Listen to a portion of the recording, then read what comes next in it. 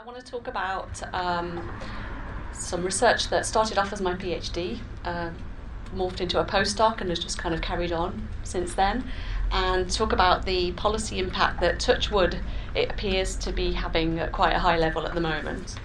What I'm going to do in this session is reconstruct for you how things have unfolded over the last couple of years, and in particular in the last 6 to 12 months. I say I'm going to reconstruct it for you. I'm actually reconstructing it for myself as well, because I'd be lying if I said that 3 years ago I had this clear idea of what I wanted to achieve, and I devised and implemented my master plan, and it all unfolded beautifully, because it didn't at all. I didn't really know, I didn't know in very precise terms what I was trying to achieve. It was very vague and abstract, and I didn't really have any strategy, and as time has gone on I've begun to develop a bit more of a coherent strategy and clearer goals as to what I'm trying to achieve. So this is my reconstruction for you and me.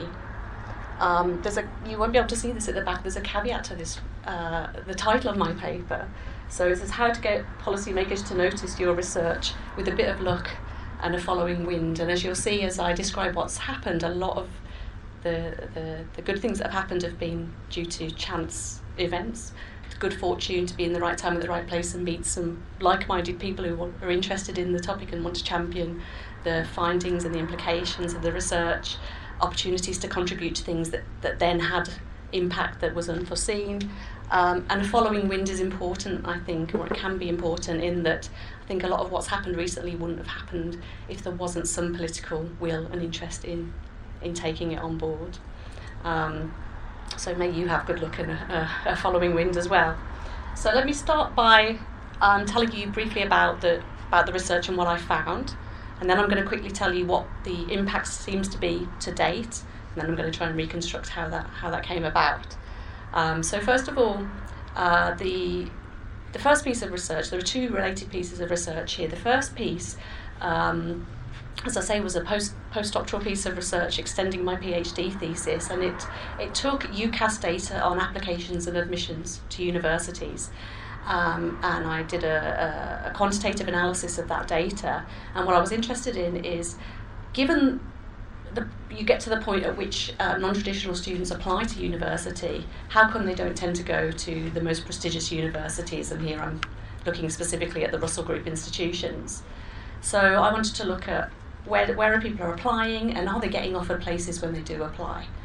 And the main finding of the research was that people from state school backgrounds and ethnic minority groups, when they do apply to Russell Group universities, they're less likely to get in than privately educated and white applicants, even when they've got the same grades and have studied the same subjects at A level.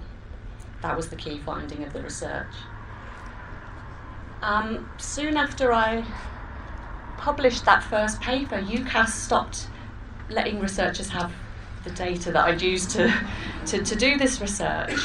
And I'll come back to that in a moment. But what had happened was that I'd already signed a contract with them to get some new data. So the first paper was based on an analysis of data from the period 96 through to 2006. They'd already agreed that they'd give me 2010, 11, 12 data. So they honoured that contract, so I had that data in hand.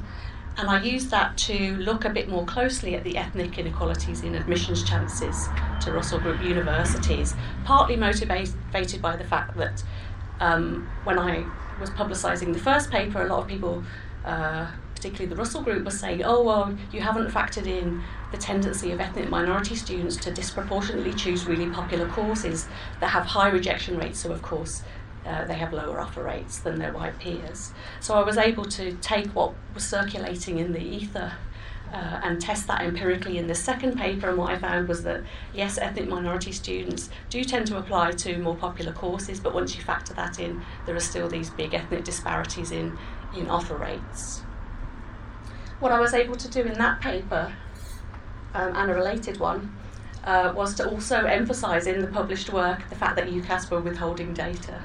And it felt to me that was a really important thing to get across in the academic publications, as well as what the findings of the research were, that we're not going to be able to know what's happened since, because the data is no longer freely available.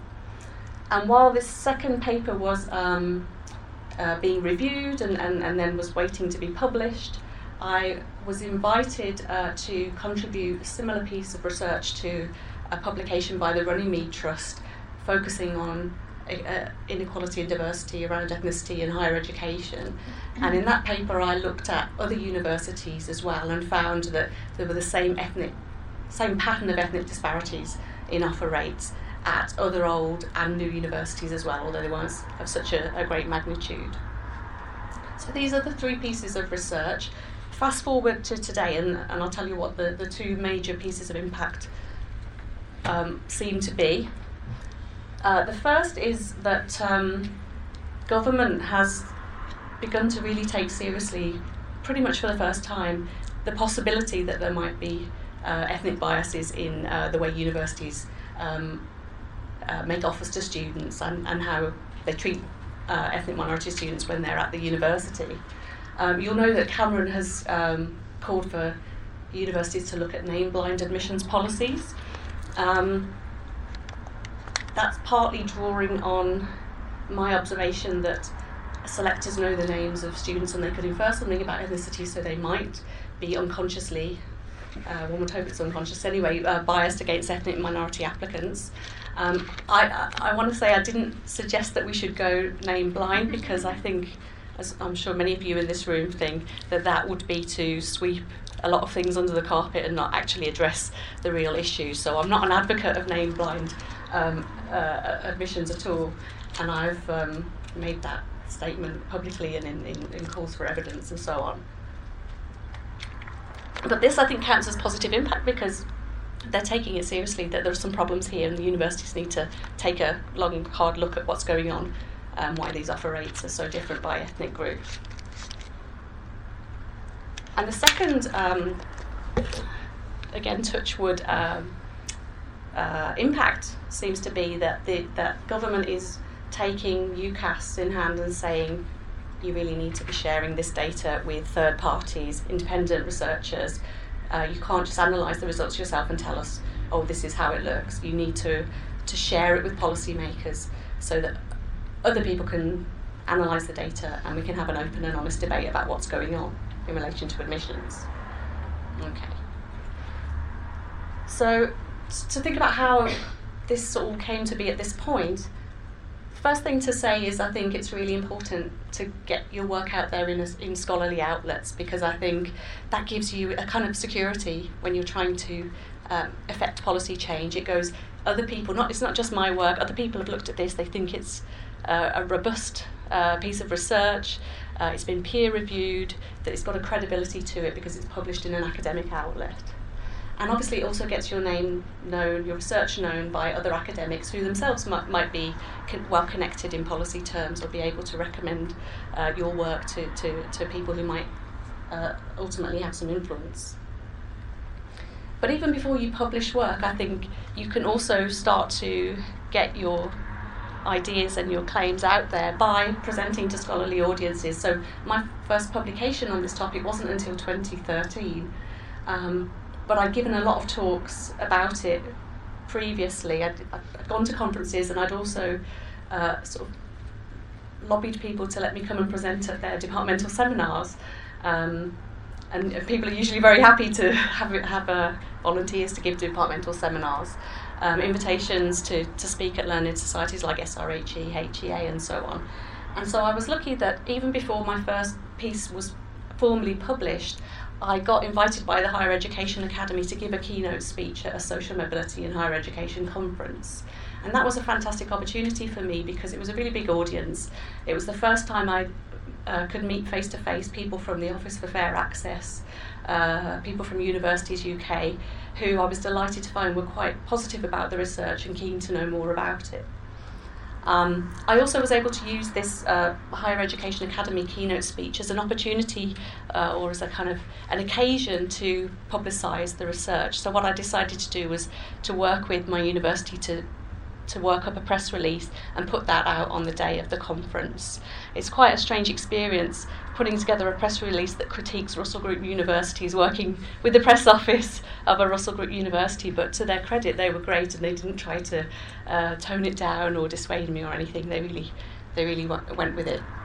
So what we did when this 2013 paper was coming out, was put out a press release on the wire, so not to a specific journalist or publication, but put it out and see how it gets picked up. And it got picked up really well. There was a lot of publicity on the day. About 12 national newspapers covered it, and some international ones too. Not necessarily using headlines that I would have chosen myself, and that's a bit of a risk about putting things out on the wire and not working one-on-one with journalists, that they will sometimes put it in a more less nuanced way than you might yourself, but it gave some good publicity to the research, and there was a good buzz around it at the time. Now, the two things happened soon after that were simultaneously exciting and encouraging, but also disappointing and depressing. So the first thing that happened was that the Russell Group was moved to respond to the media interest in this research that suggests that Russell Group universities are unfairly rejecting non-traditional students, state school and ethnic minority applicants. And so it was exciting that they had engaged with it. I'd been a bit scared to approach them before, to be honest. I'd not really had much contact with them. I sent them my paper a couple of days before the press stuff came out, and I thought, oh great, they're going to respond to it. But if you're able to read this text, basically what they did is they said, our universities strive really hard to be fair. This research is deeply flawed because there are data deficiencies, and so it's not actually controlling adequately for all the things that go into the admissions decisions that are made. They actually said there were some deficiencies that weren't really there. They said that I didn't take into account whether people had the right subjects for the courses they were applying to. In reality, I did actually have A-level subject in my analysis and degree subject, but I didn't have it at the level of detail that you would ideally want to be sure that you'd matched up the person's credentials with the entry requirements of their course. So ultimately what the Russell Group did is they said, you can ignore this research, it's flawed, everything's fine, nothing to see here people, let's move on. That was really, a bit deflating. The next thing that happened, which was simultaneously exciting and depressing, was that UCAS were either asked or decided to do some analysis of their data to see if my findings held up. Remember, this is the point at which they're not sharing their data with the researchers anymore, but they say, right, we're going to look at our data and see if what Boliver's found is actually correct. And they did this, and they had more detailed data than they would share with me previously, but they still found this ethnic bias in offer rates. I assume that they focused on ethnicity because that's a protected characteristic. They didn't look at the school type differences because I guess they didn't really feel they needed to. So it was exciting that they'd engaged with it and that they engaged with the analysis and found similar results, but what they did was they really downplayed it. They said, oh, it's much smaller than it appears to be in the researchers' work. Oh, it can probably be explained by differences in personal statements or performances at interview. So again, don't worry people, nothing to see here. You can all go away and be happy. And really frustratingly, they refused to publish any details of the analysis that they'd done. And as I've said, they refused to share the underlying data so that other people could look at what they'd done and extend and replicate their analysis. So this is into 2013, so I'm coming out of this a little bit demoralised, but I've got some new data from UCAS because we'd signed the contract just under the wire.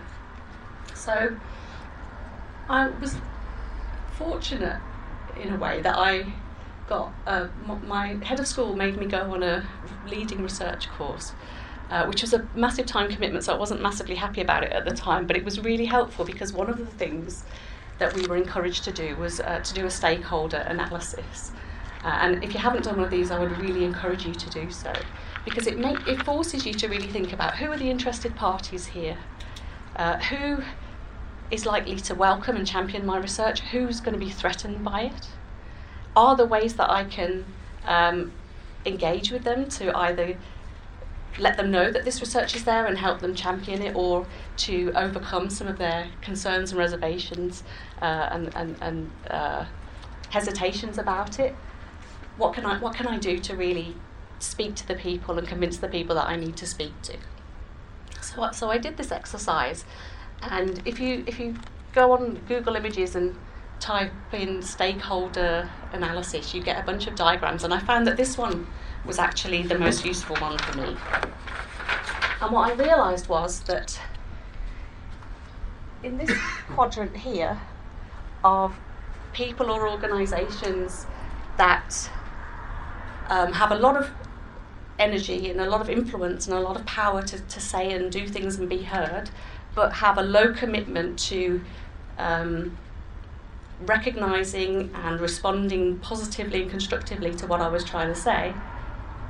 In that top left quadrant, that's basically UCAS and the Russell Group, that they are potentially threatened by the research, partly because there could be legal implications if they were to acknowledge and explore more deeply the possibility that there were ethnic biases in offer making, because obviously race ethnicity is a protected characteristic in law, so it's frightening terrain legally, let alone reputationally, to begin to engage with those issues. So I realised that I was probably not going to get very far with those two stakeholders, at least I shouldn't put all my eggs in that basket. But what I realised was that there were quite a lot of, if you like, preachers, that is, people who really do care about these issues, would like to see something change, but maybe don't have a lot of time to invest in making it happen, or a lot of power and influence to make a change, but potentially do and could be engaged with this. And so that would include you guys in a way, right? We all have an interest in this. We all have some ways of getting the word out there and of championing it, but we don't have a lot of power ultimately to make things happen. So fellow academics, learned societies like SRHE and HEA, also third sector organisations like the Running Me Trust or the Sutton Trust. These are the people, really valuable people to let know about this research and enlist help from. And then the champions are the people who are very positive about the research and want to take it forward and have some clout. And that potentially includes the media, but more often includes public bodies like the Office for Fair Access, like DBIS, some of the parliamentary groups that are interested in issues around higher education access, ethnic inequalities, the Social Mobility and Child Poverty Commission, and so on. And so I thought, I'll forget UCAS and Russell Group, put them on the back burner and just focus on the people who actually do care about this research and would like to see some action taken on the basis of it. Okay. So as I was working on this second paper that was looking specifically at the ethnic inequalities in offer rates, what I started to do was write more for online audiences. So I invited myself to contribute to the blogs of SRHE, HEA, and a website called the Economics of Higher Education, to just kind of write 800 words summarising a key issue about data being data being withheld, or about the universities not engaging in their admissions process and the contribution that could make. I wrote for online research news websites. So the first one I did was University World News, but I've done quite a lot for The Conversation. And I guess some of you will have done as well, and they're excellent. They've got really good editors. If you pitch something to them, you can go away tonight and pitch something to them, and there's a good chance that they will work with you to figure out, to refine that, and will actually run a story by you. And it does get a lot of hits, and it gets well circulated, so it's a really good way to get that stuff out there. And Twitter, I'm kind of a bit of a newbie to Twitter, but I've made some good friends, some of whom are here on Twitter. And I've used that to disseminate works in progress, slides from presentations and so on. It's good if you can to get your papers up on ResearchGate so that they're there rather than behind a paywall. That was an early problem I found. I used Bitly. Do you guys use that to shorten links so you can put them in tweets? And that also enables you to track usage hits on your links as well, so you can get a sense of if anyone's bothered to click on the link and look at your work. So I started trying to kind of engage colleagues really with the research and find out what other people were doing through these online networks. And then I decided in terms of a media strategy, when my second paper came out on specifically the ethnic inequalities in admissions chances, I decided instead of putting a general press release out on the wire, I'd try to work with particular journalists.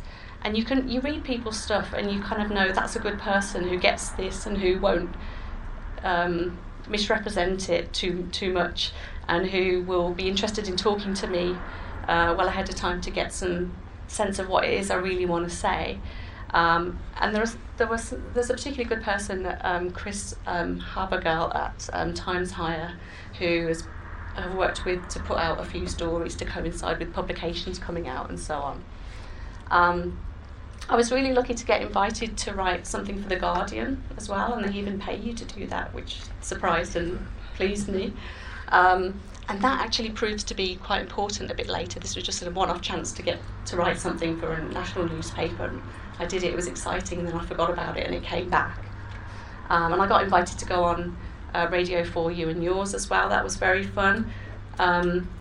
Before I'd done a bit of student radio interviews, so if the Edinburgh student newspaper calls you up and says, do you want to kind of speak about your research for 5 minutes, do it, because it's really terrifying, but then it's less terrifying when you're on You and Yours, having heard your voice echoing back to you on the radio already.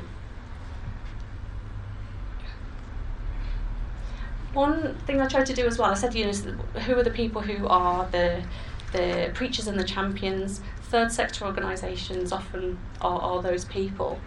And I got invited to, well, first of all, I found about this all-party parliamentary group on race and higher education calling for evidence, so I submitted to a call for evidence. And somehow that meant that I got picked up on Runnymede Trust's radar, and so they invited me to contribute to this publication that they were preparing on race equality and diversity in the academy. And I got the opportunity to go to the Houses of Commons for the launch of that report, and got a chance to speak a little bit in front of some of the ministers, including David Lammy was present there. And this one proves to be quite important later on as well.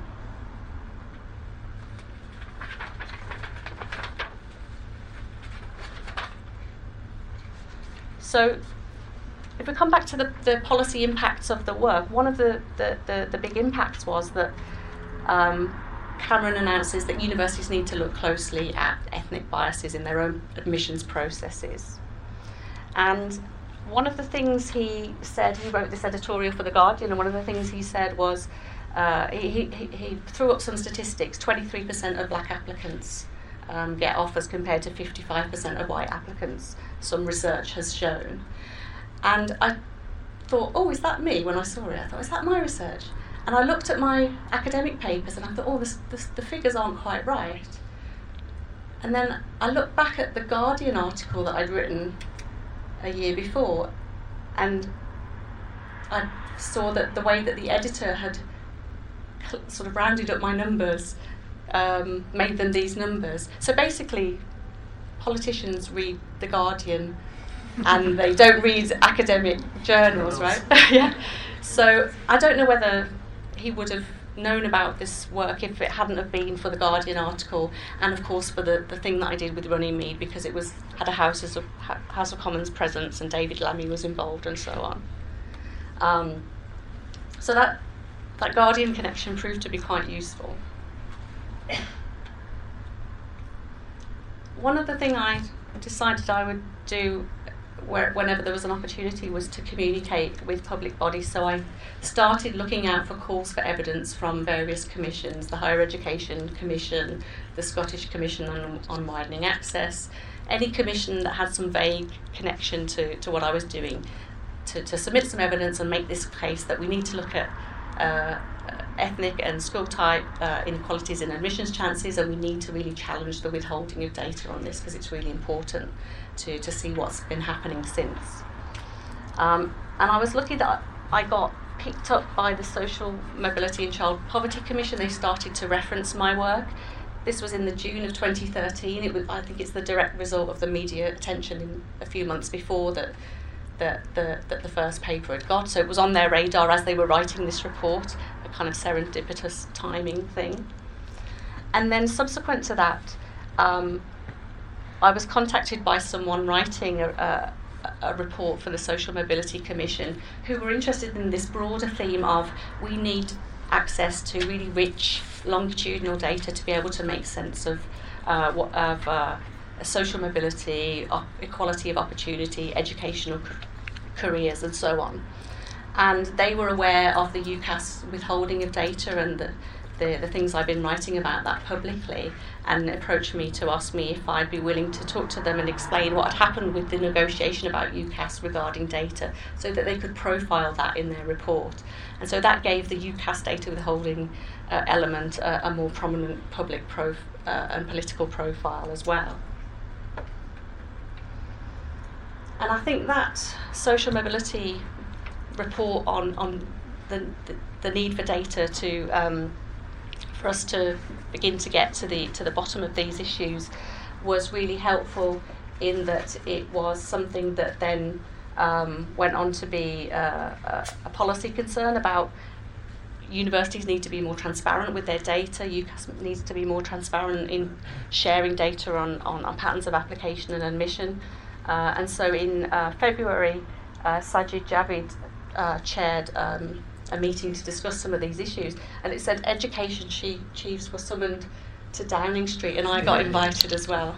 I don't think I'm an education chief, and I was one of only a couple of researchers there, so it was really exciting to get a chance to go along and put my hand up and say, we need to get UCAS to share this data if we're going to get anywhere. And then a few days later, Jo Johnson, again writing in The Guardian, really, Jo Johnson was present at that meeting, and he seemed to be really behind the idea of actually UCAS needs to share this data. So we started talking about legislative processes to make that happen, to make it compulsory for that data to be available, in anonymised form of course, to researchers and policymakers.